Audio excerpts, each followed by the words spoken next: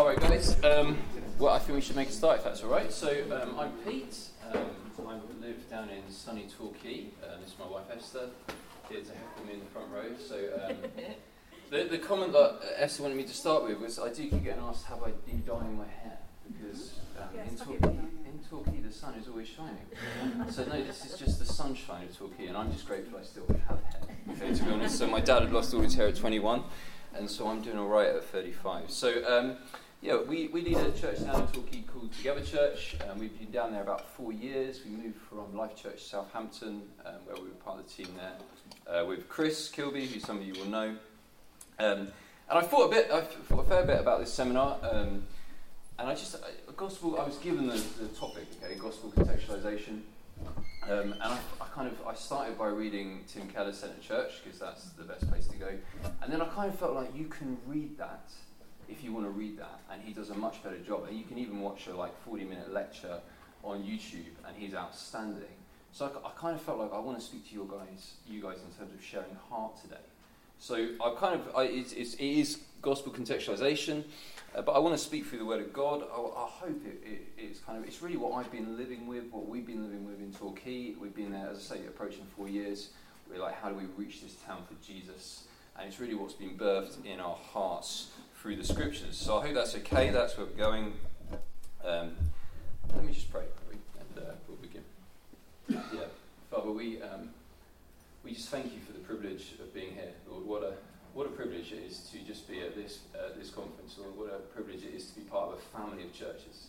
What a privilege it is, as Tim reminded us this morning, to look back on the history and the heritage of this movement of churches. And you have been with us.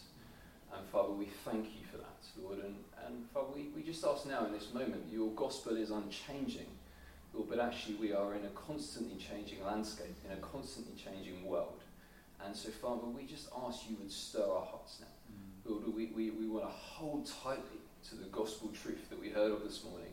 And yet, Father, we want to be really flexible with everything else. So we want to be all things to reach all people. And so, Father, we just ask, would you come and stir our hearts? Lord Jesus, I just ask, Holy Spirit, would you just come and equip me now, Father God? And we just ask, speak to each one of us. Lord, we long to see you move in our nation in new ways. Lord, we long to see you move in power. We long to see gospel fruit. Lord, we long to see our churches filled to the brim with non-believers that are coming to faith in Jesus Christ. Lord, I think all of our hearts, we long for more. I've just been on the evangelism seminar. Lord, we long for more. We long to see you move in power, Lord. And so we just ask, stir our hearts today. We ask that in your name, Jesus Christ. Amen. Amen. So the 14th of March 2020, it was a Saturday evening. I remember it extremely well. It was about 7 o'clock in the evening. We just had the local Anglican vicar and his family for tea, and they just said goodbye. And I realised we had a guest speaker speaking in the morning on quite a niche topic, and there was all this kind of fear and anxiety and this strange virus that we'd all been kind of talking about, and we were wondering whether that was going to put people off coming to church the next day.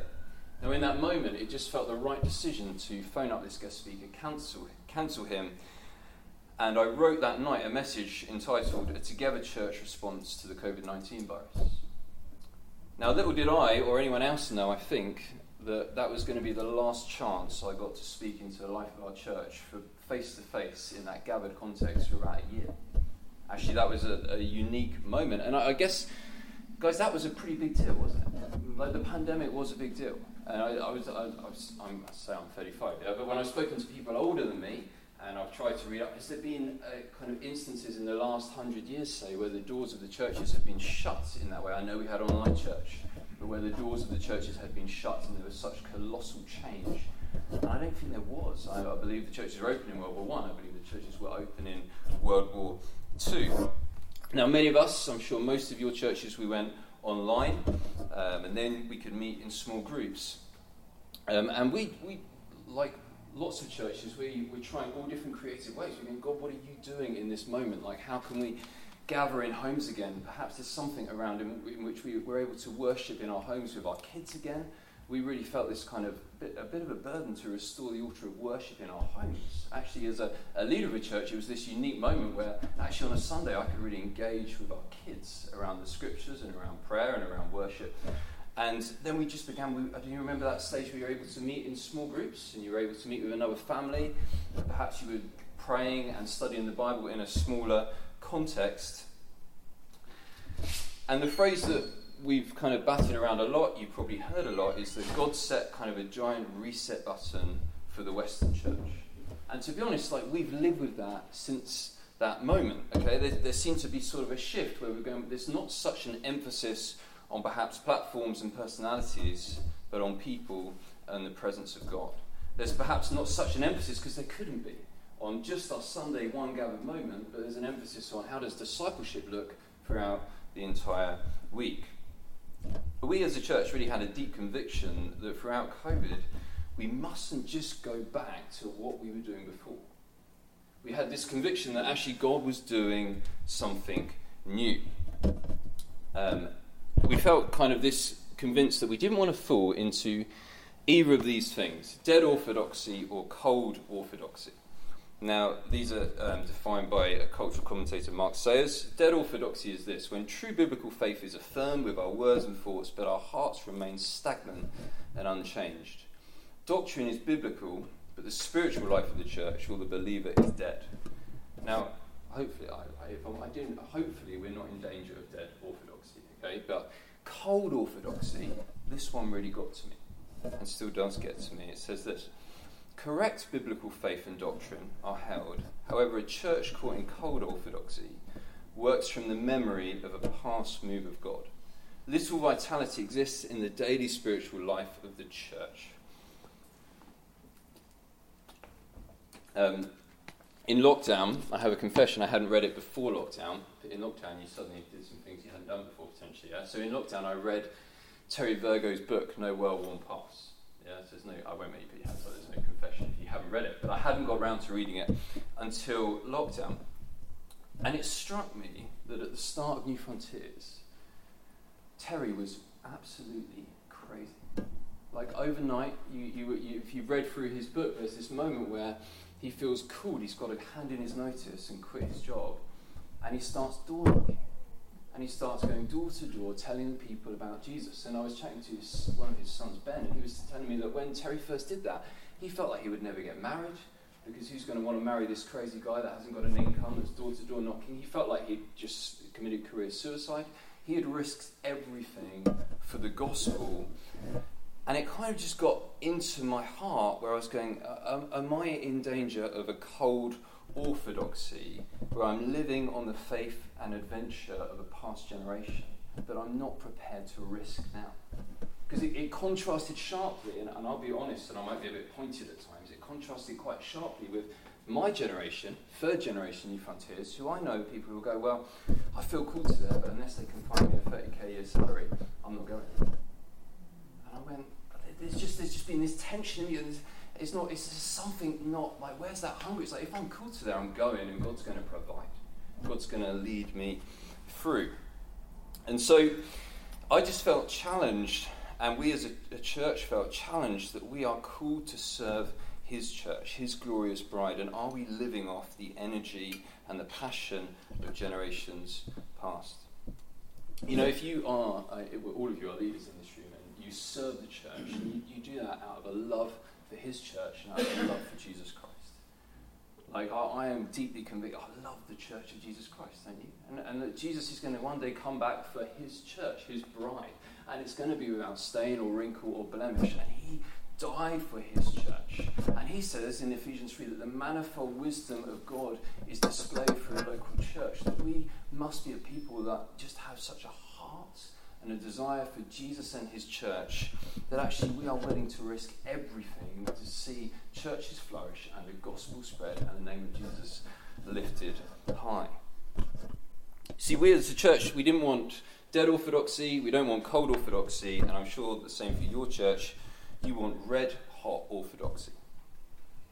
Red-hot orthodoxy is still orthodoxy, where vibrant truth is believed and enacted upon.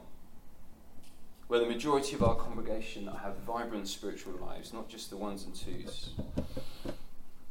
I guess the challenge is it starts with us as leaders, doesn't it? In this room, it starts with us as leaders of churches and ministries. If you want your church, if you want your ministry, if you to be red hot for Jesus, it starts with you having a red hot orthodoxy, a life of faith and a life of risk for the love of Jesus and for the love of his church.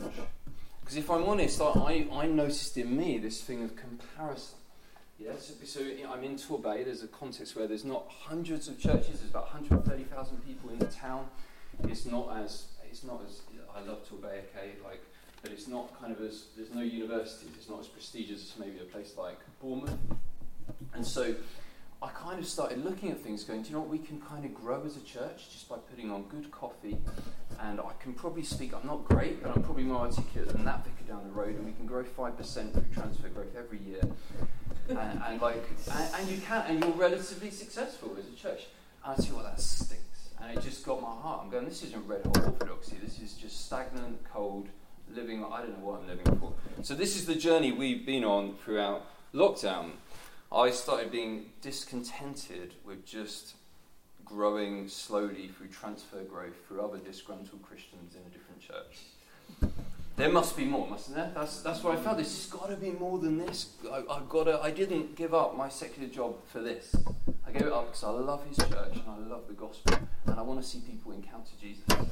And I'd rather one person encounter Jesus than 20 people join us through transfer growth. And that's really, that's genuinely what I mean.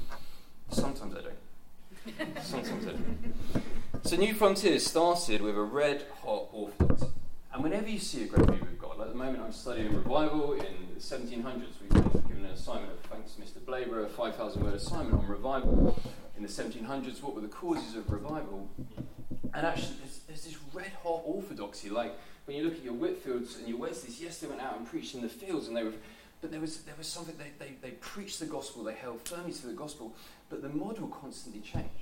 They were willing to risk everything to reach people with the gospel. Now, the passage that we prophetically lived with as a church through lockdown was Isaiah 43, verse 18 to 19. Forget the former things, do not dwell on the past. See, I am doing a new thing. Do you not perceive it? I am making a way in the wilderness and streams in the wasteland.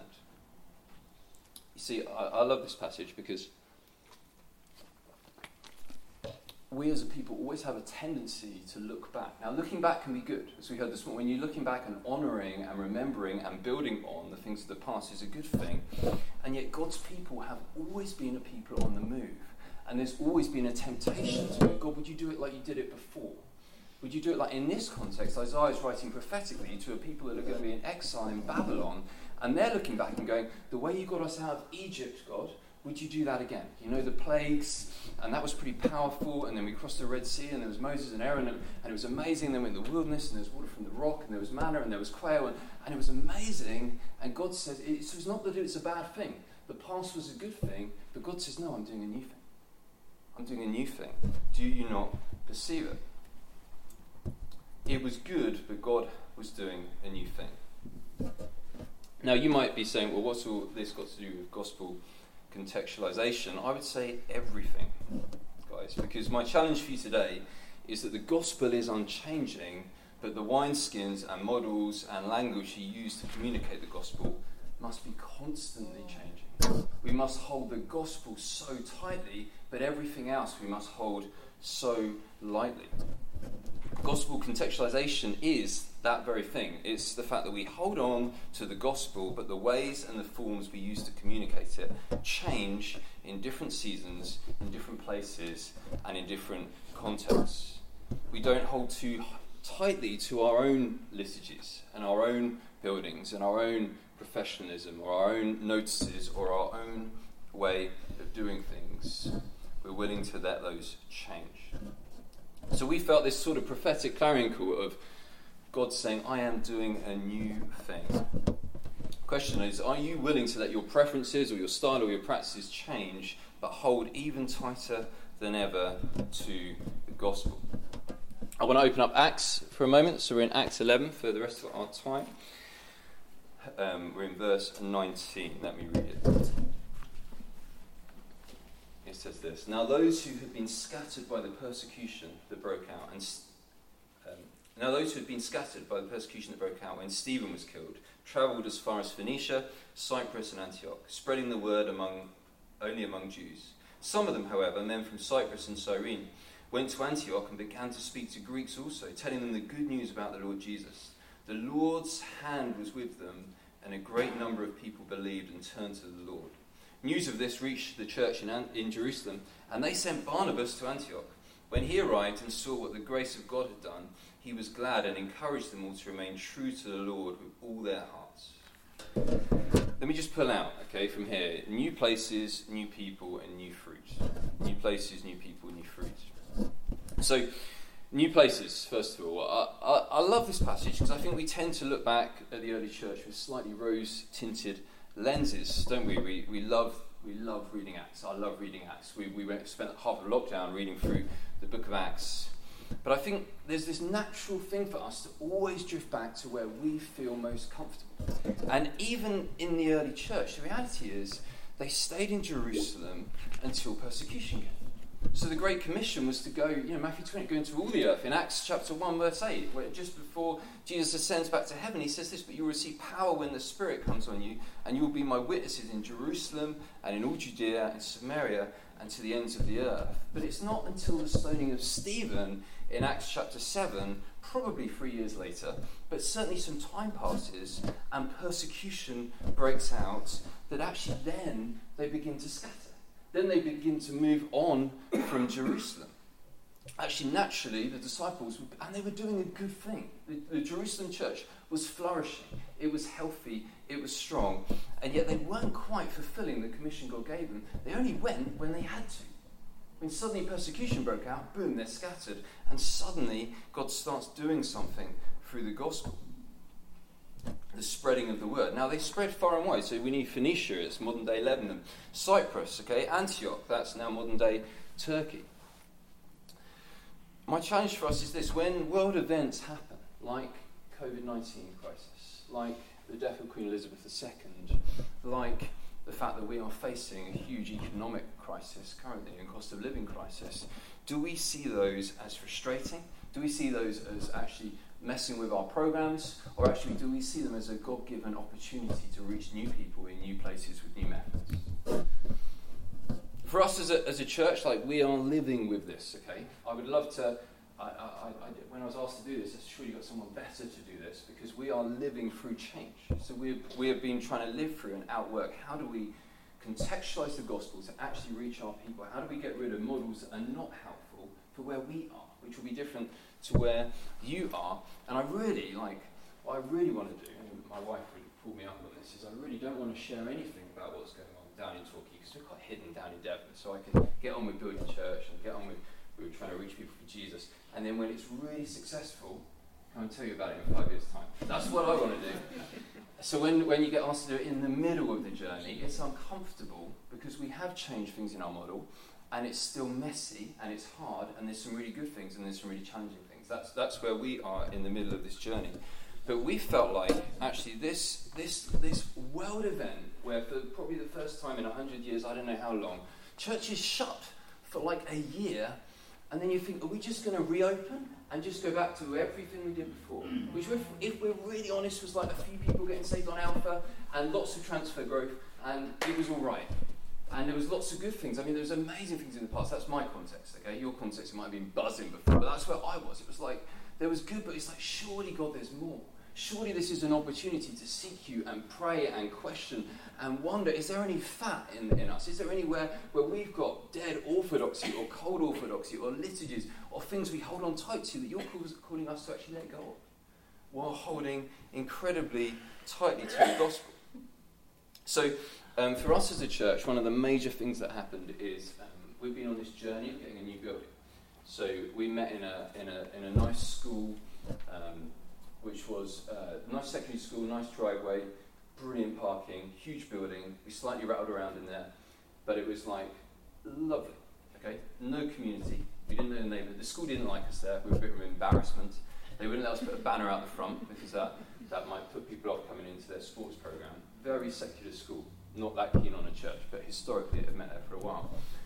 God gave us a building, so we bought a building that was about 4,500 square feet. That's a miracle story in itself. We bought it for £30,000 outright with no mortgage, from just incredible favour with the council. That was an adventure. Like, we had a gift day, we didn't have any big givers, suddenly we got £30,000 in one day. That was an amazing story. But God gave us a building, we got the keys for the building in the second week of lockdown.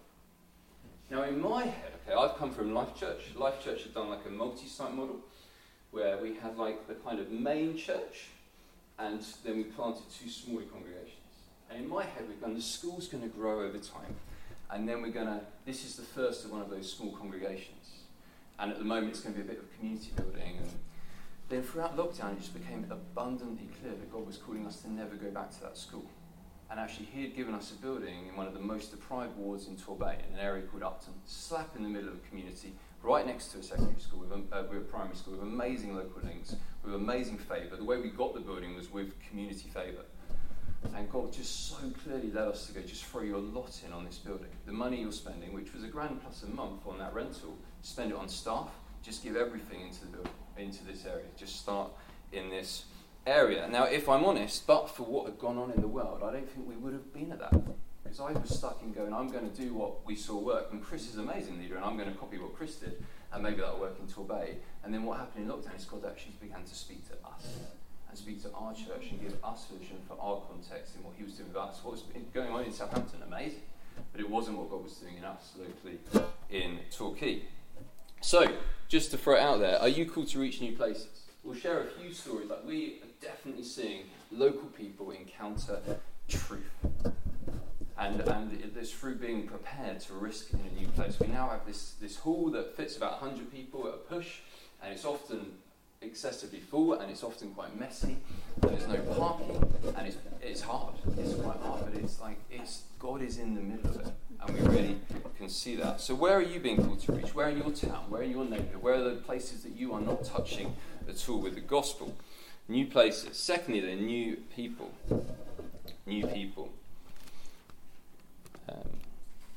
Sorry, I'm not a very good PowerPoint person, as you might tell. It's the bare bones PowerPoint. So, new people. So, this is definitely a cast your nets on the other side sort of moment for the early church. Okay, so we read in verse 20. Some of them, however, men from Cyprus and Cyrene, went to Antioch and began to speak to Greeks also, telling them the good news about the Lord Jesus.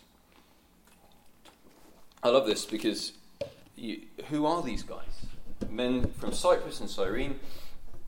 These aren't the apostles, these aren't the big shots, because they have to send Barnabas to go and check on who these guys are. Okay, the scenario is these are guys in the church that then go out because the persecution comes. The apostles stay, but the rest of the church scatters. They start going and they start just telling people about Jesus, and suddenly there's a church springing up in Antioch. And guess what? This church looks different. Because Antioch is this huge cosmopolitan city. Antioch is about 10 times the size of Jerusalem. Where they've just all been nicely in Jerusalem, suddenly they're flung to Antioch. It's mixed, and suddenly there's actually both Jew and Greek. There's pagan Greeks in this church as well. We know that because when you read on in Acts, and the church in Antioch is really the first multicultural church. And it starts where these unknown guys from Cyprus and Cyrene, they just go off. They start telling people about Jesus. They start telling different people about Jesus. They start reaching new people.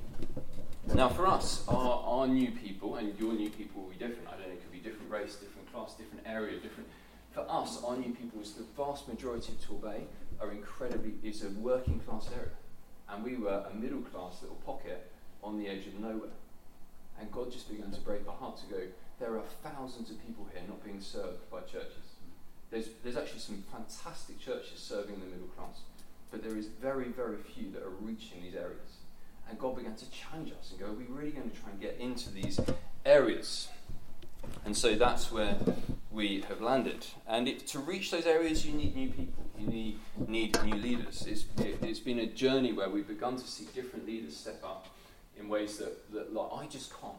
Okay, I'm white, British, and quite boring. Okay, so we've begun to see just interesting characters come. So one of just the biggest joys that's happened in the last couple of years is we've seen one guy who was in a really sticky point in life, just facing addiction and hardship and not in a good place. We've now seen him just 2 weeks ago on Sunday. He preached for the first time. Now, I'll share a little bit. Preach for us is like 15 minutes in the morning. We do an evening service, but I'll come back to that. He preached the first time, and he was outstanding, wasn't he? And just spoke truth. He spoke about truth and lies, okay? Incredibly simple. He did like put a poster up on the wall with a man on and wrote, "Child of God." And then he got everyone to write on balloons, like all the lies they believe, covered the truth with the lies.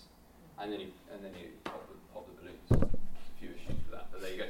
But incredibly powerful moment, and it was such a simple message. I got a bit frustrated a number of times. People were like, that was like the best Sunday we've ever had. That was amazing. It was the first time he's ever spoken. And 2 years ago, this guy was a mess, and yet he was able to reach people in a way that I will not be able to reach people. And we must raise local leaders. We must raise leaders that actually represent the demographics we're trying to reach. And for you, that will look different. But you must be thinking, who are we raising in those places?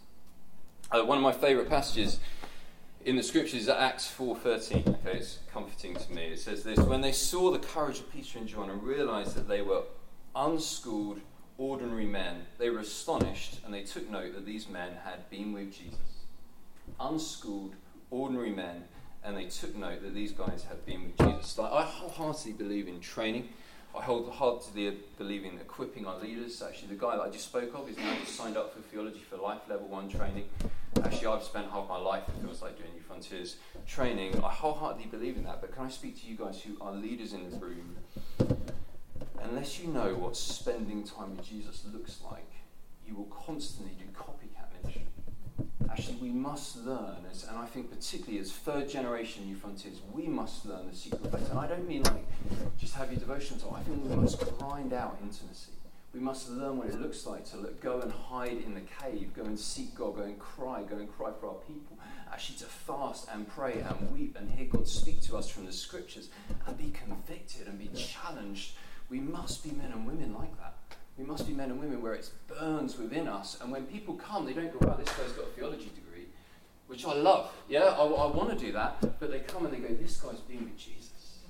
That's what we've got to look like. That's what we've got to be like. And if I'm honest, I'm sometimes challenged because I'm like, I've gone through all the New Frontiers programs. But like sometimes I go, man, are we men and women that really are fighting our own battles? Are we really those encountering Jesus in spirit and truth? Are we really those in the hidden place? Like, are we really those with a zeal and just a hunger to see God move? Is there this brokenness? Is there this preparedness in us to go, do you know what? I'm going to sell everything. I'm just going to quit my job and I'm going to start door-to-door knocking. Now, I'm not saying you have to do that, but there's just a zeal in me. There's like this question in me going, guys, where's our hunger for God? We must be those who are men and women that spend time with Jesus.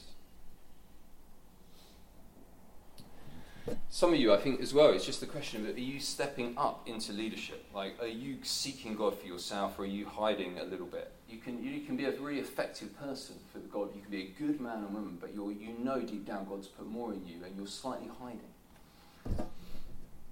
Perhaps God's calling some of you to step out the shadows today. So, anyway, these guys go to Antioch, they start reaching new people, and they start seeing a gospel harvest. Okay, now how does this apply to us? How does this apply to you? Okay, I just want to share a little bit for us about where we're at our journey, because I think it would be helpful. I'm not saying we've got it right. I think you can hear that loud and clear. Sometimes I wonder what we're doing. Okay, if I'm brutally honest, like we're trying to trust God, we're trying to lean on Him, we're trying to grow. We're trying to be faithful, and sometimes you think that was incredible, and sometimes you think, what was that about? Just very practically, what we've done is we just were aware that, like, my 40-minute exegesis in Hebrews with a 40-minute preamble of a long period of worship, and we might give you a cup of tea if you survive to the end, wasn't going to work in that neighbourhood, where actually the school on the corner, not one kid is above the average level of reading. Not one. They're either average or below. You go, this isn't going to work in this context. We have to be flexible. And so we changed our model. So our Sunday morning now is a mixed age thing. Okay, so we have high emphasis on food and drink, tea and coffee and cake. And then we have an hour together, and then we end with more tea and coffee and cake. And then our evening is where we try and really feed the flock. And we've separated. We've basically unapologetically gone, the morning is really for mission and family discipleship. as in family, big family, like when you see a 70-year-old sat with a 6-year-old growing together. And in the evening is where we're trying to feed the flock, and we're giving our 30-minute messages and our prolonged time of worship. But what I always challenge people of is I think it would often do you more good to sit with a non-believer in the morning meeting than just come and hear another sermon in the evening meeting. I think you might grow more. But anyway, that's besides the point. That's kind of our working model. And we've changed in the morning. That means our kids are in. In a typical Sunday, okay, there's maybe in a Sunday morning there's maybe 30 or 40 under 16s in the room. It's a hard work room, yeah. It's like have some grace on me when I'm trying to. Like, you guys are easy, yeah. Try and speak for 10 minutes to a room where you've got 35, 40 under 16s at the same time in there. It's interesting, okay, and it can be brilliant and it can be challenging. We put a massive emphasis on story and testimony. Every week we encourage someone to share a bit of their story. And sometimes there's not a dry eye in the house, as people just honestly shared, you know what, this was a mess, but I'm seeing God's grace in it. There's been moments of like beautiful vulnerability as we put such an emphasis on testimony and storytelling. And we've moved some of our kids and our other stuff to midweek. So our Friday nights, kids clubs, youth clubs, intentional discipleship for our young people is happening at another time, okay? Which means as a New Frontiers Church, we're not doing a kids' work when you come on a Sunday, which can be shocking, yeah? So people can... The only people we shock are established Christians, yeah? You notice non-Christians don't give a monkeys what you do, yeah? They actually feel very comfortable walking in, and actually if things are a bit more relaxed, what we're learning a year and a half in is that seems to help them stay. Actually, the things that we thought might be a barrier don't seem to be such a barrier. This is our context. I'm not saying it's yours. I just want to share some of our journey because I think it helps you know, like, we are living with this. I'm not just like spouting. This is like deeply convicting us and how we build church. And it's hard, yeah, because sometimes a family walk in and I kind of go to Esther, they're not going to come back. And that's hard, but then sometimes the lady from the corner shop comes in who I invited and she comes and feels at home. And she stays. And she brings her partner along who doesn't yet know Jesus. And he stays. And somehow they seem comfortable in a way that they wouldn't have been in our old model. And when that happens, that makes it worthwhile. That makes us go, we're going to keep going for this. We sense God is in it. So that's how we are outworking new people, new practices, new methods, new leaders. All right? The questions for you guys, I think you know this. Who's God's calling you to reach? You know, what models is he calling you to? What in your models are barriers to actually you seeing your local community transform with the gospel? You know your demographics, you know your town, you know your city, you know your people. What in your meetings is just cultural Christianity, which is great for the Christians, but is really off-putting for those not in your context. How are you going to reach your town? Thirdly then. So, you all right? Yeah? You all still with me? Yeah. Good. Thanks, guys. I thought you were going to heckle me. There you go. So, thirdly, God uses world events to bring about new fruit. New fruits. So, I love this. Verse 21. The Lord's hand was with them, and a great number of people believed and turned to the Lord. News of this reached the church in Jerusalem, and they sent Barnabas to Antioch. When he arrived and saw what the grace of God had done, he was glad and encouraged them all the more to remain true to the Lord with all their hearts. Okay, these guys are unbelievably fruitful. That's the bottom line. These guys turn up in Antioch. God starts moving. They think we better send in the big guns. So, like, Barnabas comes along, checks out what they're doing. He says, this is amazing. God's here. God's moving. And it carries on growing. But it is a bit messy. It's organic. It's lively. It's messy. It's full of risk. Things start organically happening. And it's an adventure.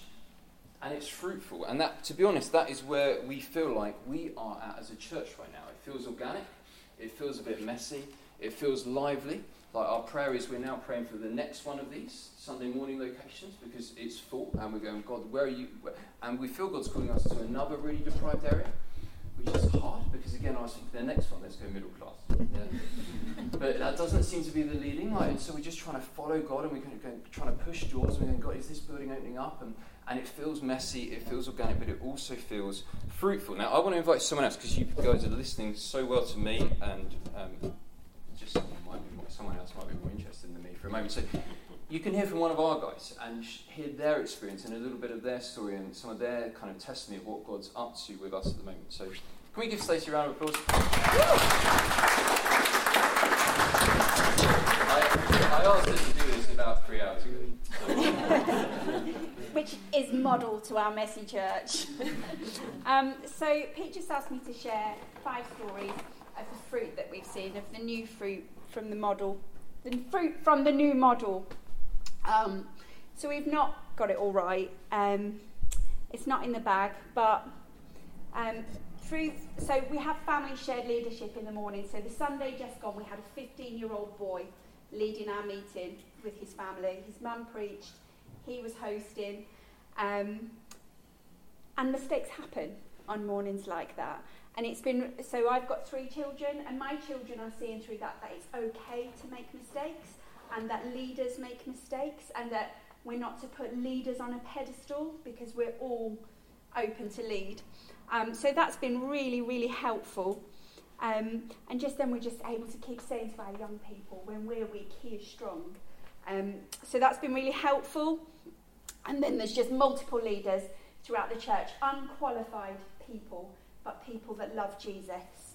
Everybody's welcome to come and lead. I mean, it's not like everybody can get up and lead. Obviously, that's down to Pete. But everybody has a place to experiment in their leadership. Because their voice matters. And this is for the kids. We're always saying to the kids, your voice matters. Your faith is valid. So we're encouraging the children to be involved in the morning. So they're doing artworks at the front. And in allowing the children to come up and share things. My son, who's 9 years old, is developing prophetic gifts of drawing, and we've got kids coming up who are memorising scriptures, and the kids are really, really part of the service in the morning. So we've got a group of young people, as young as 4, who are memorising the Psalms and coming up and sharing those Psalms, just organically, not like, oh, can you come and share? And they're celebrated for their voice and for their faith.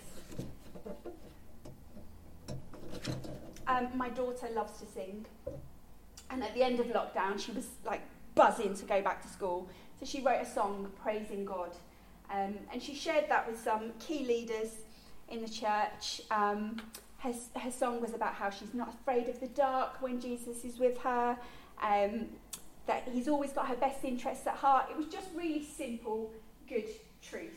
And she shared that with some key leaders, and they invested time into her. They put that to music. They invited her to join the worship team, and she now leads in worship with other leaders. So we're singing young people songs. We've got youth who are writing songs and performing songs to God, to the congregation, learning keyboard for themselves. So they really, really feel a part of our mornings. I think it's just about letting them know that they're warranted members of the church, and that they are actually our future. If we don't invest in our young people, our church is going to die. And so we have a TOTS group on a Wednesday morning. So we started that as soon as COVID restrictions lifted, like a couple of weeks after. I just had a baby myself, and I was just desperate for that sort of fellowship. And for some of the mums, dads and grandparents, it's just become a key part of their life. But from that, so we have really inspirationally called camp called Church Camp in the summer. And we've had 3 families come to Church Camp with us who aren't part of the church, but just see through TOTS that they are loved and they are welcome to be with us. So they've come and spent a week with us at camp. We've had 2 of those ladies do Alpha. One of them's given their life to Jesus, just from coming and just being with us with their babies in the mornings.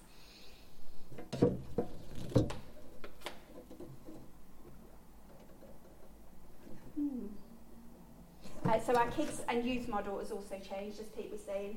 And I think one of my highlights in youth has been a boy coming through the door, stopping straight up to me, and he said, I've got ADHD and I'm gay. Am I welcome here? Like, yep, come in, you're so welcome. And now he's bringing 8 of his non-church friends to us every single Friday. And that can sometimes be messy. There's lots of gender issues and all things like that. So we've now made our Fridays just outreach, and then these home discipleship groups for the youth have been born from that, which are midweek, and that's for them to be fed, and then we're just teaching them to love these non-churched kids aside of them. So that's just some of our messy fruit that we've seen.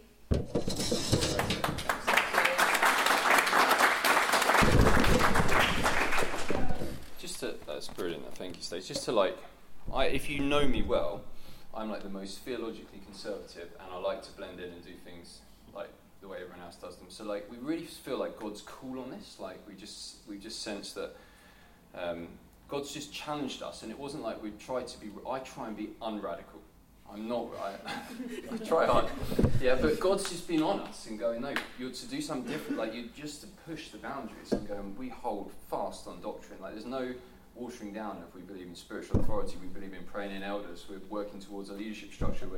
But actually, it's going, all the other stuff you hold so tightly to, just take the lid off. And the reality is, what we're seeing is, when we started aiming Sundays at non-believers, we see them come. When we started aiming all our programs, we're not struggling to see people. There's a massive need out there. And do you know who we're really aiming at is working class people, is people with challenges, and they flood it. The challenge is actually, how on earth do we meet the needs of these people? Because they come in, and these guys every week at youth group have now got 8 kids who are all saying, who've all got gender issues, and suddenly then you've got the Christian kids going, and you've got parents going, I don't want my kid mixing with that. There's challenge because it's messy and it's hard. But do you know what the challenge isn't? The challenge isn't actually reaching people with the gospel. It's not really a week goes by where we don't share the gospel with people in our meetings. I know it's cool to go out, but in our wine schools and in our meetings. That's been our experience. So, can I just have a moment of vulnerability, I guess, just to be honest with you guys? I think the biggest obstacles for me personally and for us as a church, because the church is growing. The church is actually doing really well. And that's not because I think that's in spite of me. God's just gracious. The church is growing. We're not seeing revival. We're slowly seeing people encountering the gospel. We're slowly seeing young people raised up. We've still got the young people disconnected, but we've got others that are fully involved, leading the worship teams, leading the tech teams, on everything, at the heart of everything we do. The biggest challenge, I think, for us personally, has been my own fear and my own pride. Honestly. The biggest challenge with this model is that, it doesn't. I kind of deep down, and I don't know if any other leaders would admit this. I kind of want to be a success story, and I want lots of people to listen to me, and I want to do a really big church thing, and that's just horrible and ugly and proud and hypocritical. But I have to be honest. That has often been the battle within me. That's the only thing stopping me changing church. We're not changing our beliefs. We're not changing orthodoxy. We're not changing. We're holding tight. The only thing that gets in the way is my ego, at times. And the other thing, and I think this is really, really key for our moment, is being overly pragmatic about money. I want to be specific because we are facing, as you know, a financial crisis. Now, again, church leaders, you will have to admit you have these thoughts like, where on earth, they're not going to tithe, they're on benefits, they've got nothing. Where on earth is the money going to come from for us to actually even do this? Maybe I better go and get a secular job. We've got a growing team. We've just taken on Stacey, Point 5 as our youth, children, families. Where's the income going to come from? And I think we can be cold and we can lose sight of the fact that God is our provider. We preach it, but do we outwork it in our church trustees and budget meetings? He is Jehovah Jireh, the God who provides. And as we've been on this journey so far, what we're seeing is actually money comes from the most unexpected places. And our finances have just grown and grown and grown. We're not mega wealthy church, but it's more than doubled. And you go, where's that money come from? And there's never more than we never flush, yeah? We always just have what we need for the moment. And I'm convinced that God actually is who he says he is.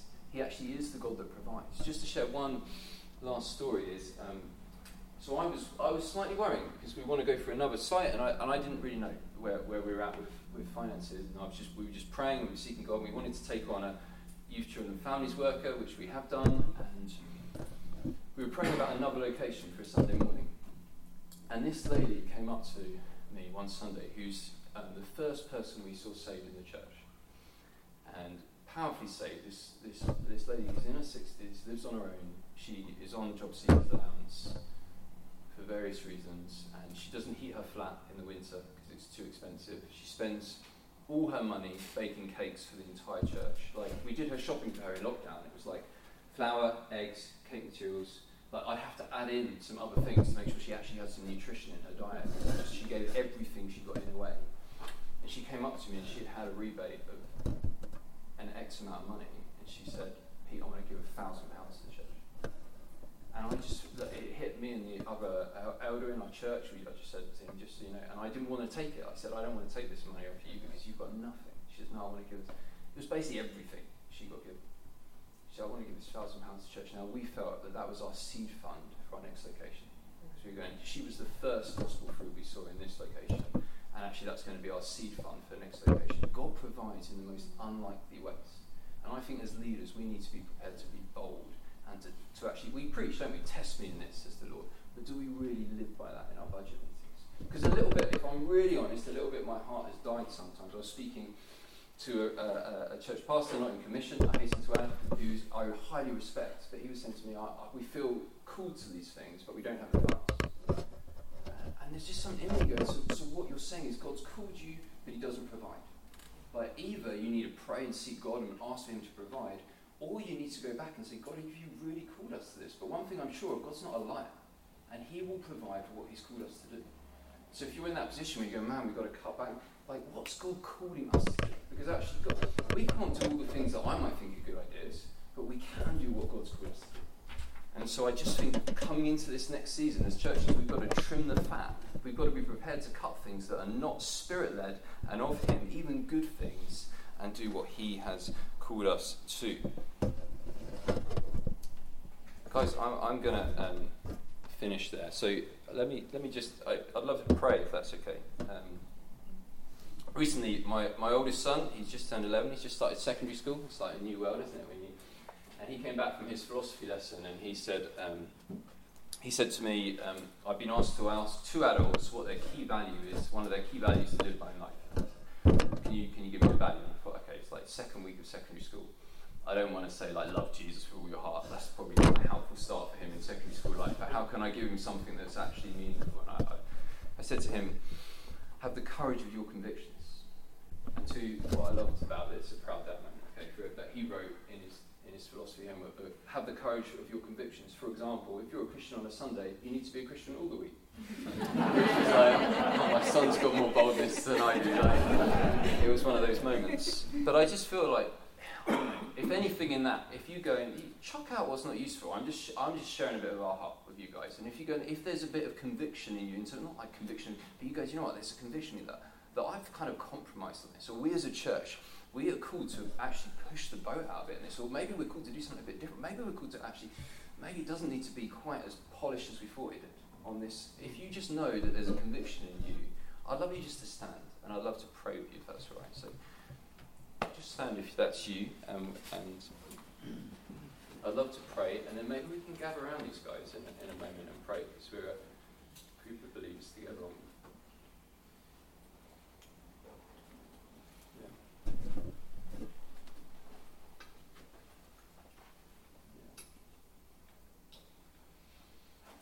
Father, we just come humbly, Lord. We don't want to hold on to things that you don't call us to hold on to. Lord, I think so often we just want to get out of the way. We want to see you move. We want to see the power of your Holy Spirit breathe on our churches. And Lord God, I just want to pray for each one here, Lord, particularly those standing, Lord. We want to ask, Holy Spirit, would you just fall afresh on us, even now, Lord. We pray, speak to us, provoke us. We pray for the prophetic to come through. Lord, we pray, as we heard this morning, that you would fan into flame the gift of God in each one of us. Lord, we pray. Lord, we'd hold fast to doctrine, and yet, Lord, we pray, fan into flame the gift. Lord, we pray, Holy Spirit, would you just fall now on each one. Lord Jesus, we are in need of you. Lord Jesus, we just ask, Lord, for this to be a moment where we encounter you afresh. We're freshly envisioned. We're freshly stirred. Perhaps we need to go freshly to the secret place, the quiet place. Lord, we just ask, would you breathe on our churches, Lord? And we do pray for leaders, a generation full of leaders, Lord, who have an incredible intimacy with you, who know who they're called to reach, and will go after it at any cost. Lord, we just ask that. Stir our hearts. Lord, we pray for each one here, Lord, standing. Lord, I pray, whatever you put on their heart to They would do it with all their heart. They would stand firm in gospel truth, and nothing will sway them away from it. Lord God, we ask that, Lord, if they're called to go after something, they would go after it in the name of Jesus, and they would run hard, Lord, in your strength, by the empowerment of your Holy Spirit. And when discouragement comes, they would get up, they would dust themselves off, they would stand firm and go again. Lord Jesus, we just ask that in your name, Lord Jesus Christ. Amen.